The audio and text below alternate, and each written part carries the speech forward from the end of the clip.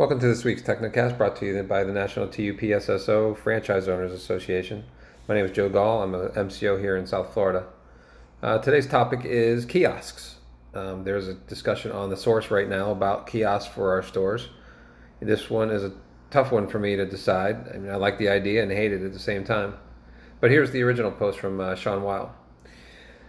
The new normal is here. I had a conversation with Mr. David Lee about a year ago and mentioned with how things were trending, and what we need is kiosks. Self-service kiosks customers can use to ship packages that do not require extra attention. I know there are drawbacks to everything, but as a business looking to stay competitive and keep costs down, these kiosks might break, but they will never quit and show up late or go on extended breaks. These COVID times remind us all of how we need to be looking toward and planning for the future at all times. Stagnation is the death of business. Well said, Sean. The kiosk may be forced on us one day, but it would be nice to see it coming and have a discussion with San Diego about it. But of course, we are still short of 51% membership, so we have to take what they give us without any input whatsoever. So let's do a pros and cons discussion based on the post so far on the source. Here are the pros.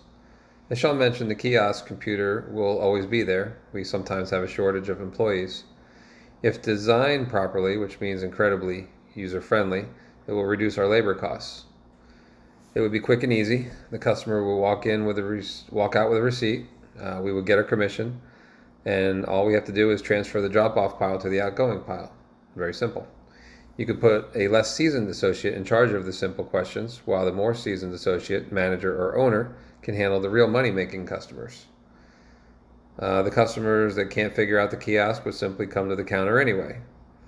Eventually, more and more people would learn how to use the kiosk and avoid lines at the counter. Less interaction with them equals more time for us.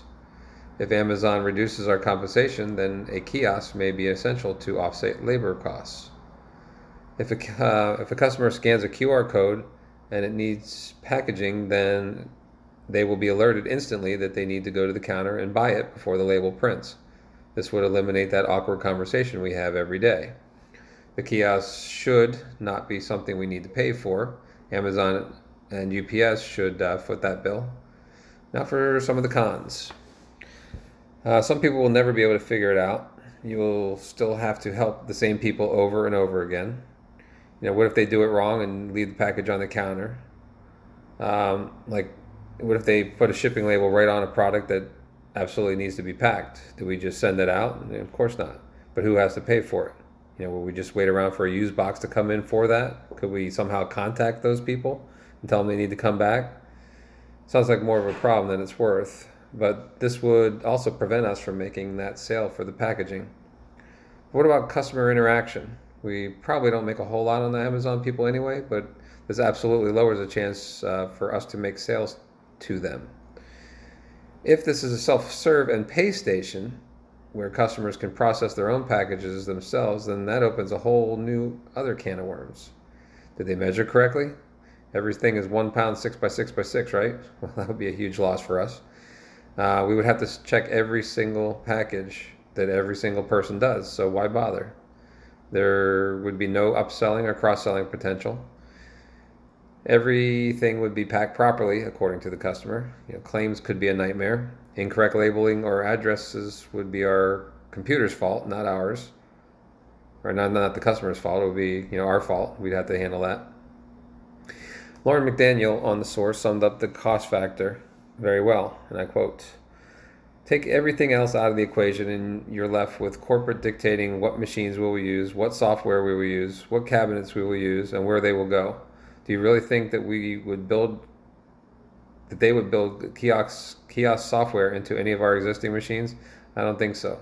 Not when purchasing and the upstream powers that be start drooling over how much money could be made off a $3,000 to $4,000 computer. And do you think you'll be able to zip down to Walmart or Office Depot and get a pretty little rolling cart for this? I don't think so. It'll be a $400 to $500 piece of furniture that PIN will supply and we will be mandated to use. Oh, and don't forget that this would be another perfect excuse to increase our technology fees, as if they needed another excuse.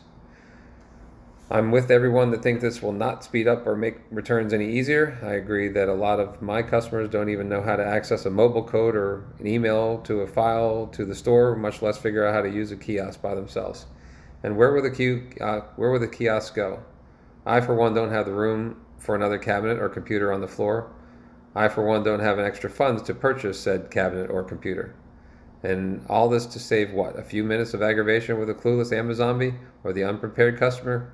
Not for me, not for me, not for me. Well said, Lauren. Unquote. So these are just a few comments on the idea so far. On the surface, it appears that kiosks may work for easy drop-offs, not much so for a self-service option.